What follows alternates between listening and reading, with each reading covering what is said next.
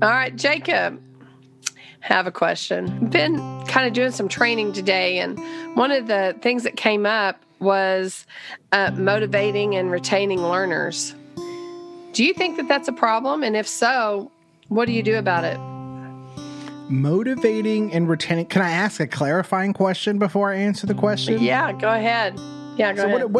What do we mean by retain? Like, I get motivating, but what do we mean by, like, are kids just walking out of the class? Or oh, yeah. Well, we just got finished with COVID, right? We had all that online. And of course, half of our world is still online. So definitely it was hard to retain people online. Like kids would just not show up. They just really would not show up. But in the classroom, I've got kids that sometimes will, they just tune out, they're just not really they're not really engaging. Or when I taught in high school, I really felt like if you couldn't get them turned on to school by 9th grade, you probably weren't going to keep them and they were going to walk out. So drop out. So how do you retain learners, keep them learning with you? Because sometimes they can just zone out and not, be present. Does that make sense? Yeah. That's a good question. And there's probably as many different answers as there is students, right? I would say that, I honestly, if we're really talking about this, in terms of retention, I have found that if you are allowing students and giving them the freedom to really interact with text, to pursue the thinking that they would like to pursue, if you are really allowing them to be empowered in their learning, then they're already, that creates the engagement right there, right? You're engaging them into it because they are a part of it. You are not handing something to them and saying, interact with this. You're inviting them into it, and you're saying, here's this really cool thing. What do you think about it? And when you do that over and over again, especially if you are talking with your students and interacting with your students, what eventually happens, you end up giving each of them something that they can interact with in a way that's meaningful.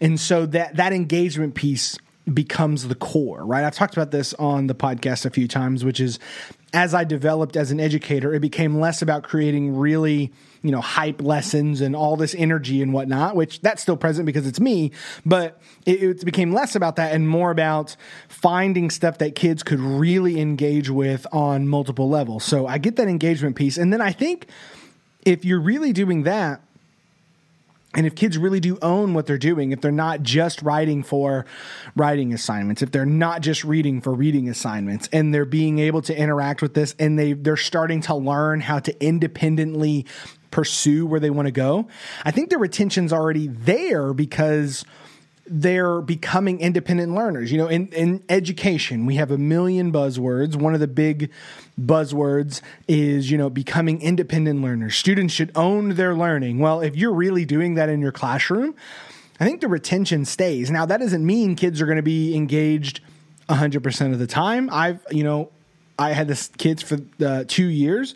Some of the kids that I had in the first year were different in the second year, and they weren't as engaged with school necessarily, but that doesn't mean that they weren't still learning. Just because kids are not always, the A+ student and the kid that's always getting stuff done, doesn't mean there's not that retention, because reading and writing is something you can do independently, something you can do at home. It's a life skill. It applies to everything you do. So if we're creating environments where kids can authentically pursue their thinking, authentically go into the learning of the classroom in the ways that they need to, and have that freedom, then I think that they're gonna have that retention built into what they do because they control it. And I don't know. In my experience, that's the difference maker. All right. Well, with that, welcome to Craft and Draft. I'm Pam Ochoa. That's Jacob Chastain. And what are we talking about today, Jacob? I think we're going to be talking about something that might include motivation. What is it today? Talking about, does freedom lower the rigorousness Does it lower the rigor of the classroom? I try to keep my thumb on the pulse of education, and I try to listen to what's being said indirectly and directly, and there's a lot of places I go for that.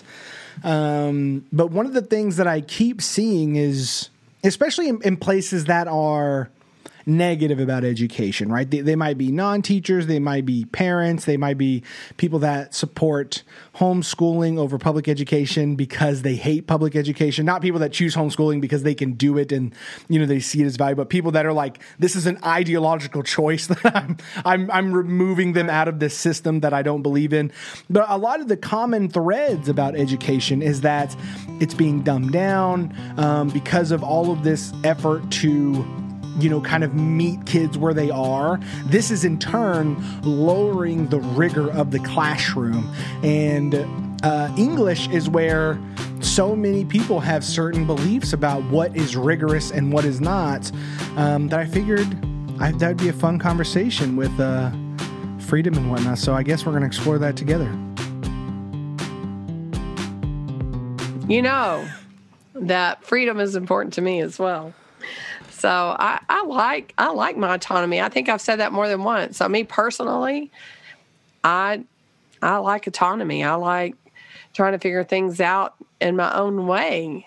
I don't like being told how to do it, to be honest. I mean, sometimes I need that, but I just need some guidelines and then let me try to figure it out. So that's personally, to me, I think that's includes rigor, doesn't it? I mean, if you're trying to if you give students enough freedom or open-endedness, if you will, that they've got to solve the problem themselves, and I'm just going to guide them through the process, then I think that raises the rigor, doesn't it?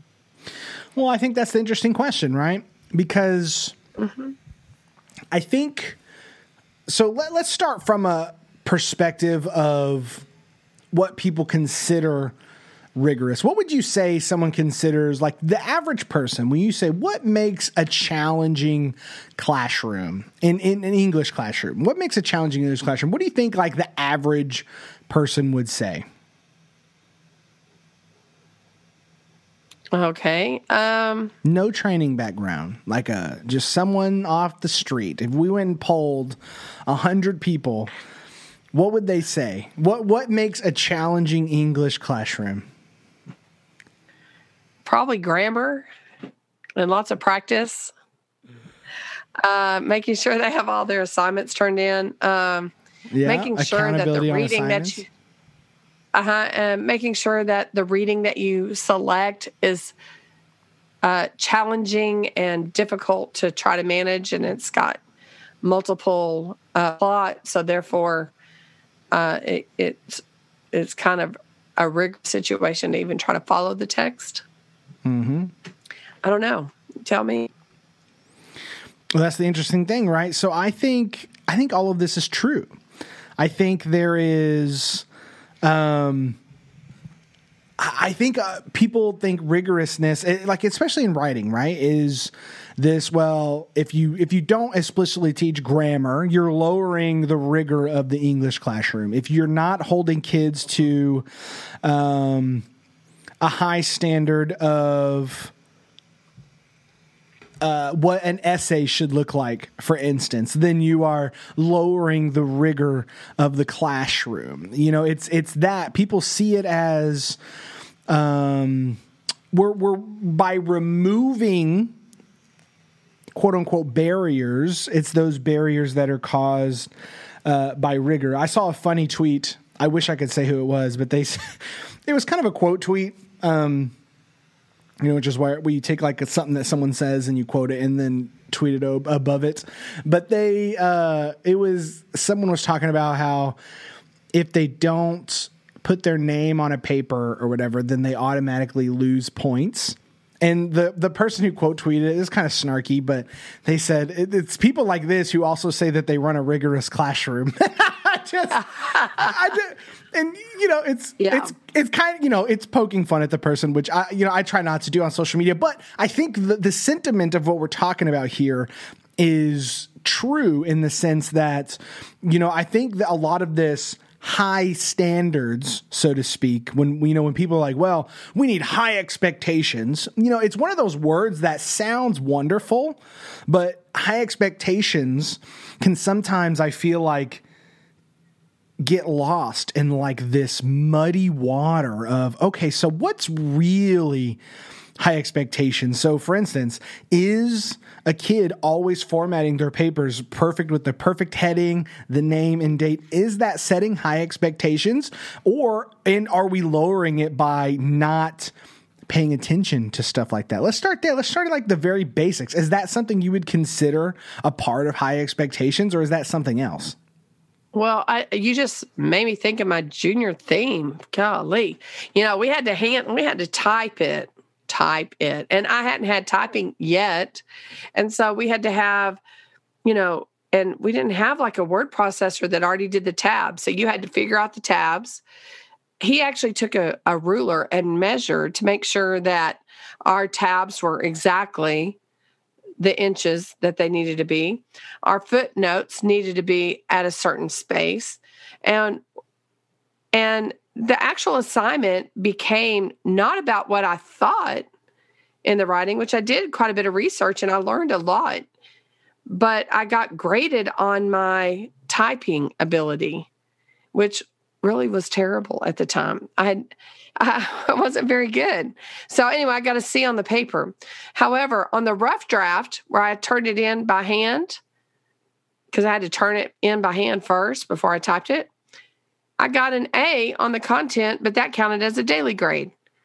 The test grade was the typed paper, which I got a C on because apparently I didn't do my my footnotes correctly, because I didn't have the right space. He actually got a ruler out. And the reason I know that is because 4 years later, my brother has him, and he pulls up my paper as not how to type it. I was an example of what not to do when you type. Always. So beautiful. There you go. So what did I learn? I didn't really learn how to type that much. I mean, I really learned all that in college because, it really was important. But was it? I don't know. It was rigorous because I got my C. So that made it rigorous. It's graded hard. My daily grade was my content. I don't know. What message is that? I think I hated writing. Yeah, exactly. So this is the fun point and this is hard to do, by the way. Like I have expressed my disdain for Twitter in several parts, but I keep going back to it. It's like an abusive relationship. It's fascinating because I get so many things I want to talk about. And the reason I love podcasting is because we can do this for an hour, 45 minutes, 30 minutes or whatever.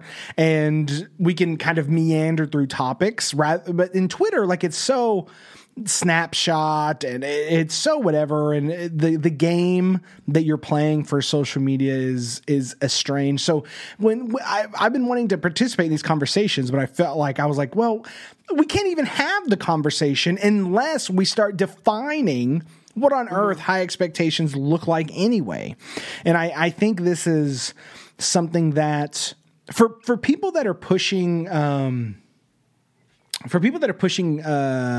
ideas, concepts like we are, such as workshop, freedom, choice, I feel like this gets a lot of negative rap from people that see that as it's just losing rigor. I think a good example is in reading, right? It's like, well, why would you... Oh, kids can just choose whatever they read. Okay, so when are they going to read the hard books, right? When are they going to contend with great American literature? And, right. When are they going to... I did that in school. I read Hamlet, but now they don't read Hamlet. They just read YA romance stories all the time. And,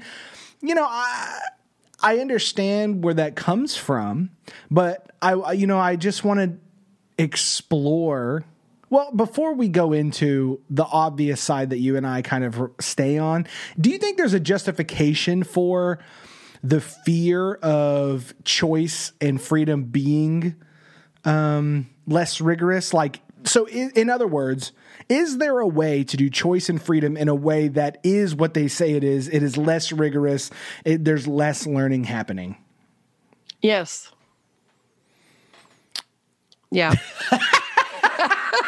You're welcome. That's the short and long of it right there. Well, there you go. There you go. We don't need to explain. Yeah, go ahead.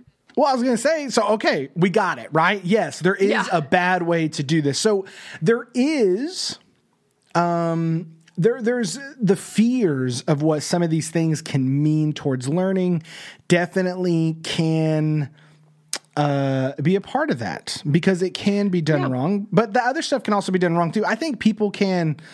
I had a friend on Twitter who I've met. His name's Matthew Ryan. He came on my podcast on Teach Me Teacher, and we talked about teaching the canon, right? My views on the canon are well documented in my time on the internet. But I brought him on because I appreciated his arguments. I appreciated the way he made them, and I just thought he was a nice guy. And I was like, you know what? I want to get another perspective. I want to hear someone talk about the canon. And you know what? I think he does it in a great way. He incorporates diverse authors. He dives deep into it, but he also, I mean, he works at a Catholic private school, so there is a difference of worlds there a little bit. But they read like 10 to 14, if he's listening to this, he's going to correct me, but like 10 to 14, like really great novels a year as a class. And that is, so it's like whole group as a class, but the way he structures it and he does his dialogue and dives into it, I really do think like if you're going to do it that way, his way is probably something that people should model. But at the same time, so that's like, so I can say whole group novel, reading just the classics or whatever. He doesn't read just the classics, but reading just, the canon is bad. But at the same time, people can do it well. There are no 100% right answers in teaching. So putting that out there, shifting towards freedom, just off the top of your head, have you thought, like, can you imagine something that you've seen where students were quote unquote given freedom and it just wasn't going well? Maybe it was your class or a class that you've seen. Like, do you have an example of this? Well, I've seen a lot of classes over the years and I've probably have also done it. And that is you give them freedom but without guidelines.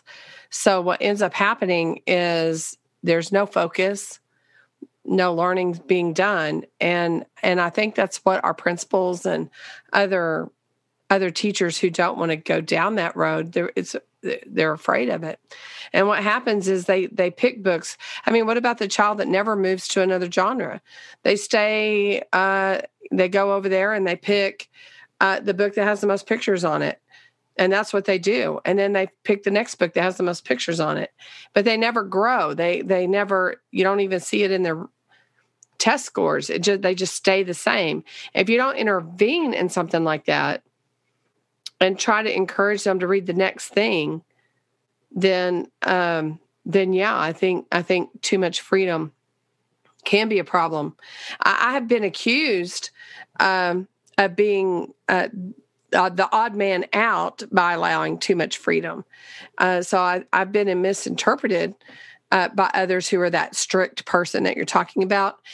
Learning is not being done in your room, Ms. Ochoa. Well, it actually is, and I can put my kids up against your kids anytime, and they can, and actually did, and they won. So, those kinds of things have happened, but there's a technique about freedom and being the facilitator of that. There's a lot of, I guess, accountability on the teacher to guide the students in such a way that growth happens. And I think it's the way we do the pre-planning of our lessons that make it work out. So, but yeah, I can have them do whatever they want all day long. If they only write free writing and that's all they do is write, but we never go back into the writing. But every day we write about something. There is going to be some growth, even in doing that. There's going to be some growth, even if they get to choose whatever they read. But we might not have a year's growth. We may not have the growth that we want, and we may not even know what that growth is. And I think that's where the problem lies. As a teacher, if you let them just do whatever, you're probably going to get something, but there's no way to measure it.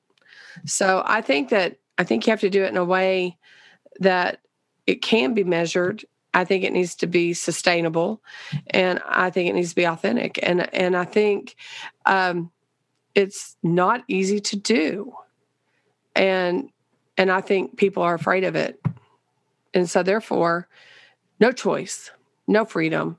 I'm going to tell them what to do because I'm in control, and it's because they're afraid to lose control, and they're afraid of the perception that's out there about allowing this autonomy that you and I are talking about.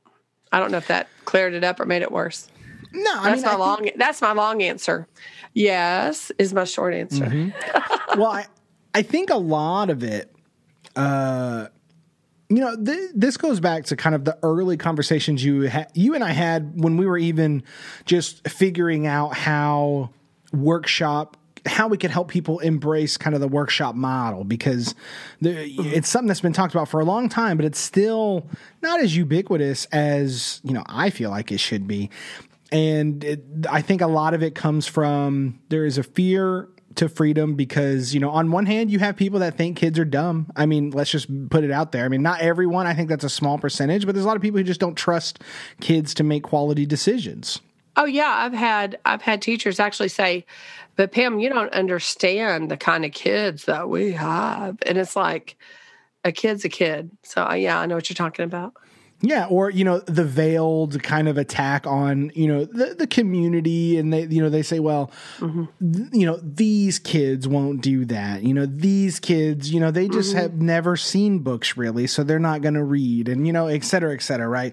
So there's definitely that. I think that's a small percentage, but those people exist. And then I think there's kind of like the majority of people, they just don't. In their brains, they just don't see the connection between how you can guide a kid while they're choosing, but you can still guide them based on the standards, based on the curriculum, and based on what goals need to happen. And I think part of this comes from re-envisioning what the role of the teacher is. And this is hard to do because we've all come through the same educational system. We've all sat in relatively similar classrooms. We've all had relatively same pedagogical methods kind of pushed on us in order to learn something. And quite frankly, a lot of the college prep courses still kind of teach the same stuff. Some of them are different. Like, for instance, like my wife, when she was getting her degree, her teachers were fantastic. Some of them even spoke at ILA. And, they had great philosophies and were very good from what I could tell. But there's, I hear stories from all over the place of where people were just kind of given, here's Harry Wong and, here's, just kind of like the same stuff that everyone's been shown before. And it's hard to come out of a traditional education model and then have someone say, oh yeah, just, let them self-select and then guide them through that. It's like, what on earth? What does that even look like? So I think that's a key piece to this.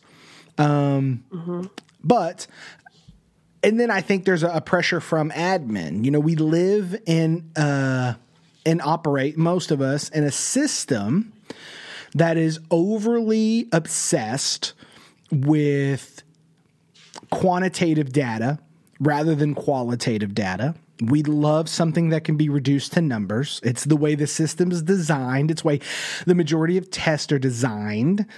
It's what principals push because the districts push them. It's all of that. And I'm not saying it's bad. I'm just saying we're overly obsessed with it as a system. Right. So it becomes all we talk about. So all of that, I think, creates a perfect storm of people being wary of giving choice. But I think what you and I have both discovered at different times in our careers, and what we keep discovering, I think, over and over again, is that choice is far more rigorous than no choice. Because what you're teaching a kid when they're allowed freedom is you're teaching them how to make good decisions and how to sustain those decisions. And better yet, how to know when they've made a bad decision in something, how to know that they picked up a book that is not right for them? How do they know that they're starting a piece and it's not working? All of that is valuable information to know as a learner, but we tend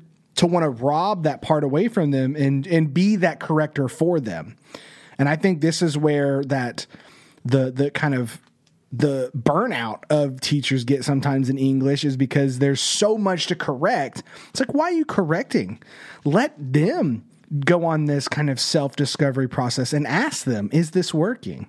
And if they don't know if it's working or not, then as the educator, you need to show them models that start shaping their brain into knowing what works and what doesn't work. What is a quality piece? What does a good sentence look like? What does it mean to have a book that is right for you? And I think that, I mean, everything I just listed there, those are all so complex. And I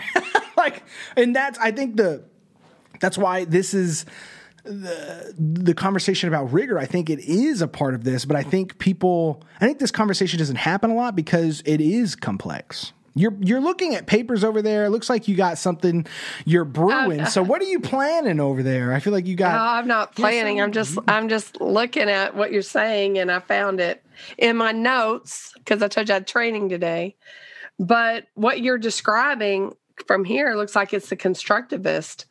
You're looking at the constructivist theorists. So, I mean, Dewey, Bruner, Piaget, they all supported that, actually. And then when you're looking at Roger Maslow, when he was talking about safe environment, one of the things he talked about is in order to motivate students, they need to have the choice and freedom to learn. They need to be able to pick their forms. They need to be able to think about their learning. So, I mean, I think what you're talking about is actually supported in theory. And I think that's kind of fascinating. I looked down and you were talking about all that, and now I looked down and there it was. I was like, oh my gosh, here he is talking about that. So, I think I was just looking at some of the notes that I had taken, and it sounds like that's what we're talking about.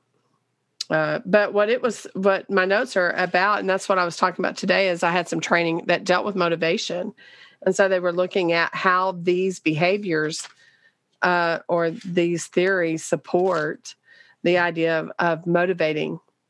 And it said that the more choice that a student has, and it has a direct impact on retention when they have to actually check their work, reflect on their own learning.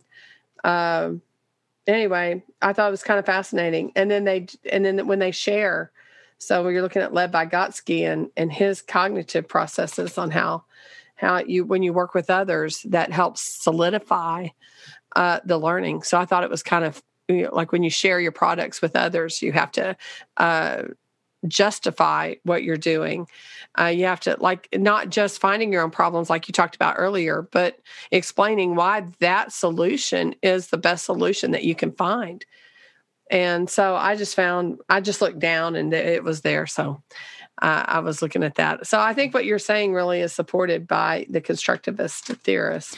You know, what's so funny is in kind of the debates that I've been seeing, or just conversations or complaints about education, is this this dumbing down. They feel like the curriculum has been dumbed down, that the standards have been dumbed down, that the expectations have been dumbed down.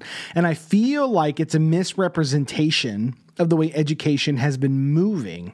Education has, by and large, and I'm painting with broad strokes here. Okay, there's a lot of differences abound in the educational system in America, but I think in the general push of education, it has been this push to understand and realize those things, to where it's not just here's the work, now go do the work and turn in the work, and then I'm going to hand you back for corrections. I think that's a less rigorous approach, because how many things is the teacher doing there? The teacher's creating the assignment, the teacher's assigning the assignment, the teacher is maintaining the assignment, and the teacher is grading the assignment to hand back the corrections so they can grade it again later, right? That is, all the learning and all the effort is being thrown onto the educator. We don't need... Well, go ahead. No, keep going. I'll just say, like, I had a great academic coach. He said, you know, you don't need more practice grading. So why are you grading everything kids are doing? Like, why are you doing this? That is not, you're not a professional grader. You're a teacher. Now, there are things to be graded and there's times to do that, but you are not a professional grader. So there's no reason to do that. But in terms of like assignments, we have the beauty in English class to where, you know, it's like, oh my God, I have to think of another prompt to give my kids so that they can write another paper. And so they can write another essay. And oh my God, I have to take them 150 essays this weekend and grade them all so kids will know what errors they have. I mean, how much work is the teacher really doing versus the student? I think that's a great question in terms of, is it rigorous or not? Well, I don't know. Is the kid doing more work than me or not? Because if they're doing less work, then I would argue that what we're doing is not rigorous at all. Right. And I would say the most work that we should be doing is before and after the lesson. But during that lesson, the student needs to be doing the work. You're right. When you said, go ahead, while you were talking, I was thinking, well, you know, to think about it, before I started this workshop approach and I did the practice grammar, I really did learn my grammar best when I actually graded all those grammar assignments. I mean, that's how I learned my grammar. I mean, I know I took grammar lessons and I did all that, you know, but, you know, I really learned it when I actually but I don't think my kids learned it, and that's the deal. But I did, so I was just, that thought popped into my head while you were talking, because I thought, oh yeah, well, that's probably when I did learn my grammar, was when I was having to grade all those things. So it was kind of interesting that you said that. Well, and I don't know. I think a lot of when we're talking about the conversation of rigor. And how freedom works into that, you know, specifically in writing. You know, I'm in edits of, you know, Rightfully Empowered. And, you know, I was telling you this off air, but I spent 2 hours editing one paragraph that has been written for a while, and I really liked it. But then, you know, based on some feedback and some from the editor, I was like, okay, so this should be revised. And it just took so long. There were so many things I needed to take into account. I had to take in the tone. Who's the audience that's going to be seeing this first? This is the first paragraph. It has to be clean and direct and kind of in my style, which is kind of in your face. Like that's, I like the books that I write to be a little bit more, you know, just a little bit more filled with some energy. You know, it's not just a typical PD book. And those are the books that I kind of gravitate to as well. So I want that. It has to match the tone, but it also has to set the stage. That first paragraph and these first sentences need to inform the writer immediately about everything I'm going to talk about through this book. Maybe not every single thing, but the broad strokes of what I'm going to talk about. And that process is so detailed, and there's so many metacognitive process that are going on inside my brain. And I'm thinking of structure, I'm thinking of word choice, I'm thinking of audience, I'm thinking of purpose, I'm thinking of the meaning of words, right? I put out a tweet the other day that said, I feel like revision is 90% just Googling words to find out if they mean what you thought they meant when you wrote them. And I do that. I mean, it's just me doing it all the time, but that is the work, like, because I'm doing it myself. I am now becoming, you know, I feel like I graduated as a writer when I wrote Teach Me Teacher, because, you know, going through that whole process and doing that, I was like, wow, I'm a way better writer when I did this. And now doing this one, I'm like, oh, I'm even better of a writer now, because I didn't make as many mistakes. I made different mistakes, right? And that process, though, that's the messiness of learning, of kids actually grappling with what we want them to do. And I feel like in a good, well-intentioned attempt to be rigorous, we, rather than grappling with that process because it's messy and it takes a lot of time and it means your kids are not going to be in the same spot, which is, oh my God, if you don't have the structure built in to allow kids to be in different places at once, then it's going to implode and make you feel like you have anxiety. So in order to create rigor, we say, well, this is due this day. And if it's not due, you know what? You get half points or you get 10 points taken off. Mm-hmm. And if you can make those points back if you come to tutorials, right? And so we go this route. And I would almost claim, and I say almost because this is me thinking on my feet here, but I would almost claim that stuff like that is what I would call artificial rigor.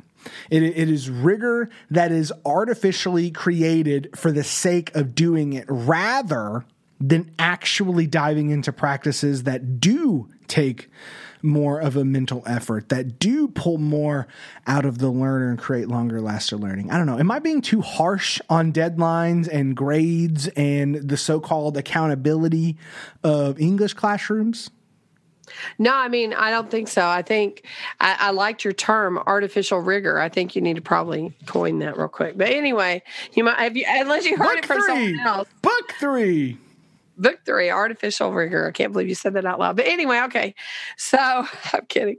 So yeah, I do think we do put artificial rigor, and it celebrates ourselves. It edifies the teacher, not the student.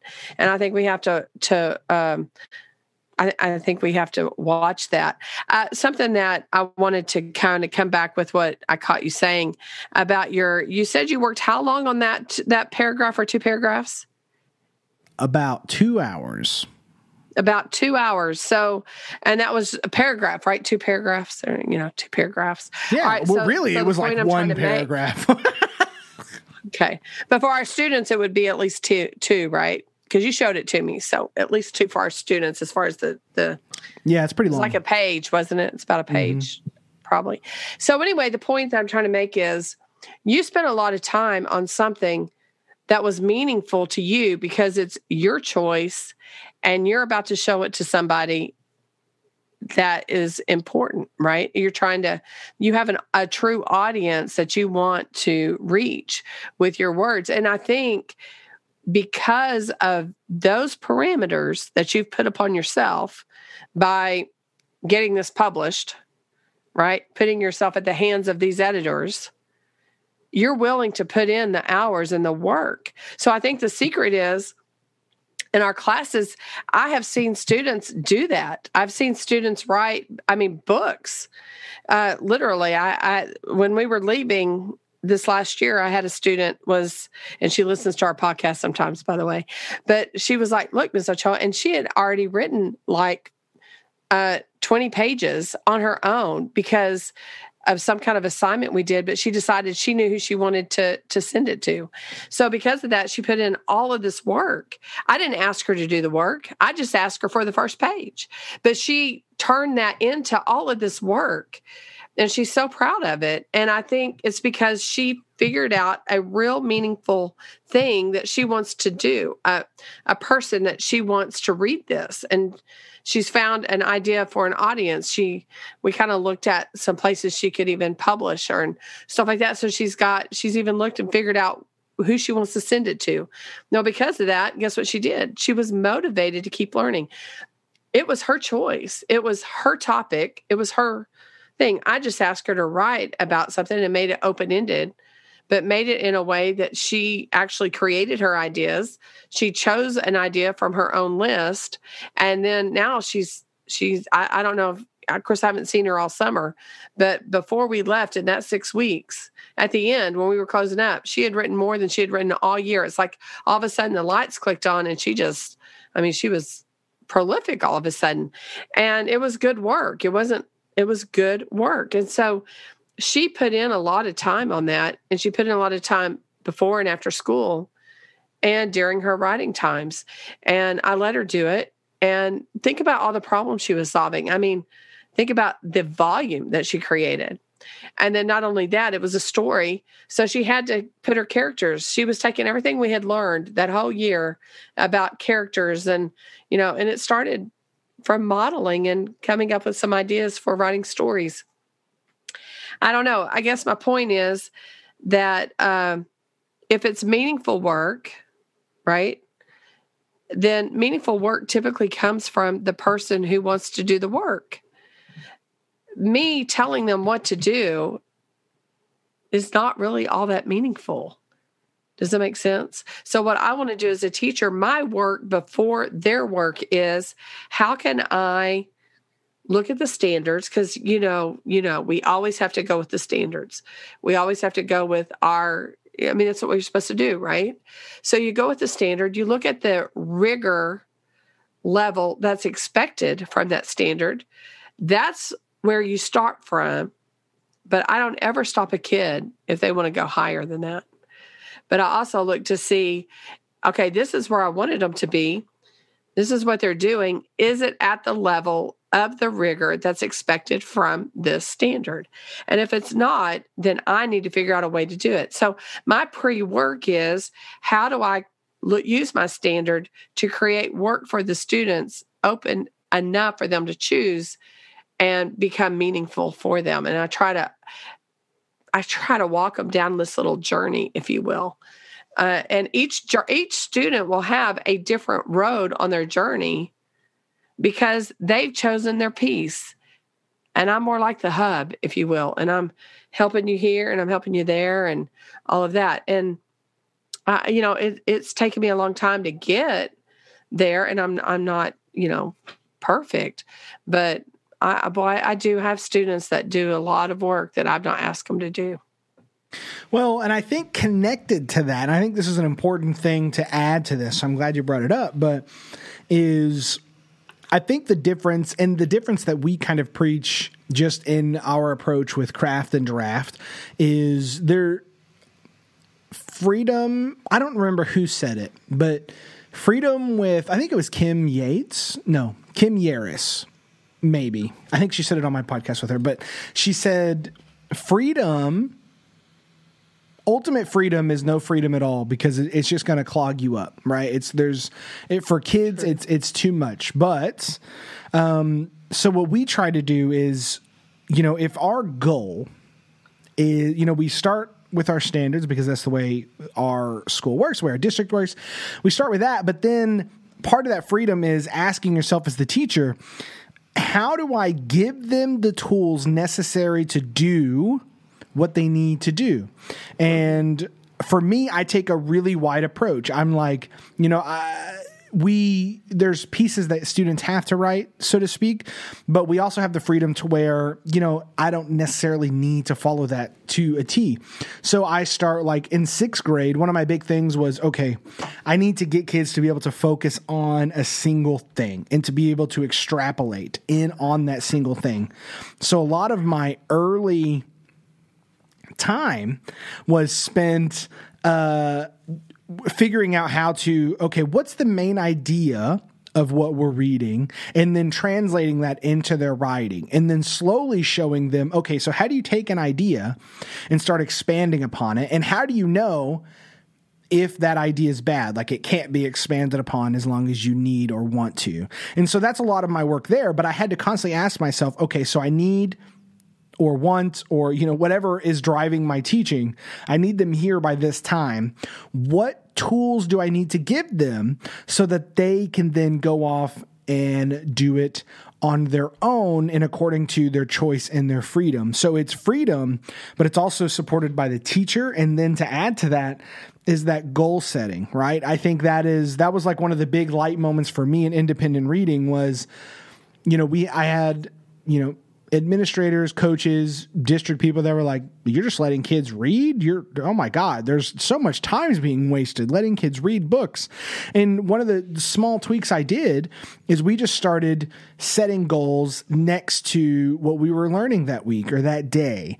And that goal setting, it became that next level that I needed to kind of not just show that kids were actually learning and practicing what we were talking about, but really take the pure freedom of what we're trying to offer, but put it in a way that freedom with focus is kind of, I think, the difference between a free-for-all and a workshop is, yes, you have the freedom and you have choice, but this is kind of where our focus is. This is where our learning is right now. And I think I think that's one of the fundamental key concepts to kind of ingrain yourself in and continuously refresh and ask, am I putting in the work myself to get them to where they need to be? Is my classroom set up in a way to where I can confer with them regularly to keep them relatively, on track to be where they need to be? Are my lessons being effective enough? Do I have enough data to prove that my lessons are being effective enough?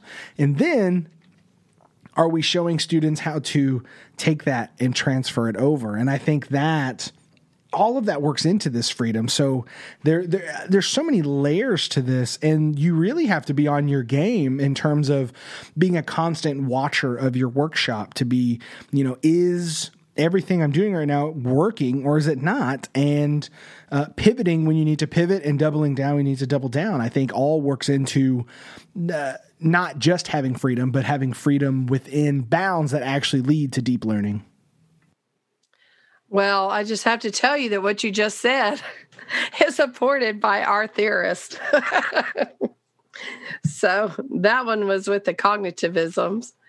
And so what you shared with us, just for all of those who are really nerdy about theory, is goal orientation theory, which examines individuals' cognitive motives, and self-determination theory, which is where you self-determine your own goal so that the learner has some sort of control, which makes them want to work harder.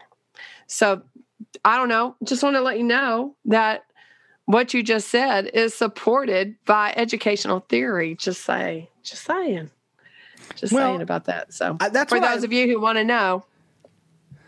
That's what's interesting about this, because I couldn't have cited that, but the interesting thing about workshop and doing this is that when you really invest and you start experimenting with what works, what doesn't work, the reason why the research shows certain things is because it's research, right? It's done with real people, with real humans. So if you're doing it, I probably went about it the hard way. I could have read more research and found those things. And I do a little bit, right? I have read quite a bit, and I consider myself well read on pedagogy and learning theory and stuff like that. But you don't know what you don't know, right? And I think that, I don't know, for people that do not feel like this it's not rigorous, that kids really need pure direct instruction and direct instruction in a way that this is how you write an essay, this is how you write a poem,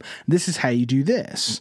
I feel like the teacher is doing more of the work, and then those same educators that kind of follow that mindset tend to kind of be in this artificial rigor realm of, it has to be done this way, and I'm going to deduct points. And, if you're not capitalizing, I am aware of a teacher that after Christmas takes off points for every time you do not capitalize I in a sentence on a paper.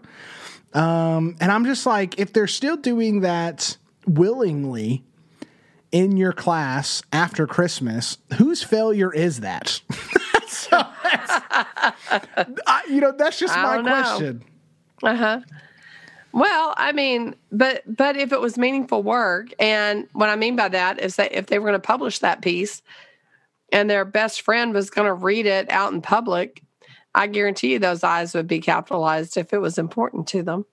So, I just think you're right. I think it has to do with how we frame our assignments and how we frame our actual environment in which the students work. And I think that's where most of the work is. I do know that one of the 4 C's, communication, that people are looking for, the 21st century skills. All of a sudden I lost some of them in my head, but communication, but creativity is one of them. Solving problems, those kinds of things. But I got it right here. Collaboration, critical thinking, critical thinking, collaboration, creativity, and communication. Communication. So I had them almost in my head, not maybe in the right order. But it's those 4 things. If that's what they're looking for, then what we're talking about is the type of rigor that helps these students do these things. Does that make sense? Yeah. In other words, solving those problems, being creative about how they solve them, giving them time to do the solving, giving them, work that they appreciate, communicating their work to others, that kind of stuff, I think is very important. And I think you hit on that. So I don't know where else I was going with that. I guess I just wanted to let y'all know I knew the 4 C's. Well, and with the 4 C's, ladies and gentlemen, this has been another episode of the Craft the Draft podcast. Hopefully we address this conversation. Well, I don't know. What do you think? Is freedom less rigorous? Did we defend our point, or did we not give enough credit to people that are a little bit more strict? Is my term artificial rigor great use, or is it bad? Let us know. In any way you can DM us. You can follow us on Facebook at Craft the Draft. You can find us at craftthedraftworkshop.com. We release a podcast every single Friday. So if you're new, hit subscribe so you don't miss an episode. If you enjoyed this episode, share it. Hit that rating in your podcast app. We see the data. The podcast is growing very steadily, which means you guys are sharing and listening regularly. So we thank all of you for your support in listening to this, little niche podcast focused on English and literacy and whatnot. If you have a question, you can submit a question over there at craftanddraftworkshop.com. That's Pam Ochoa. I'm Jacob Chastain, and know that we are here for you.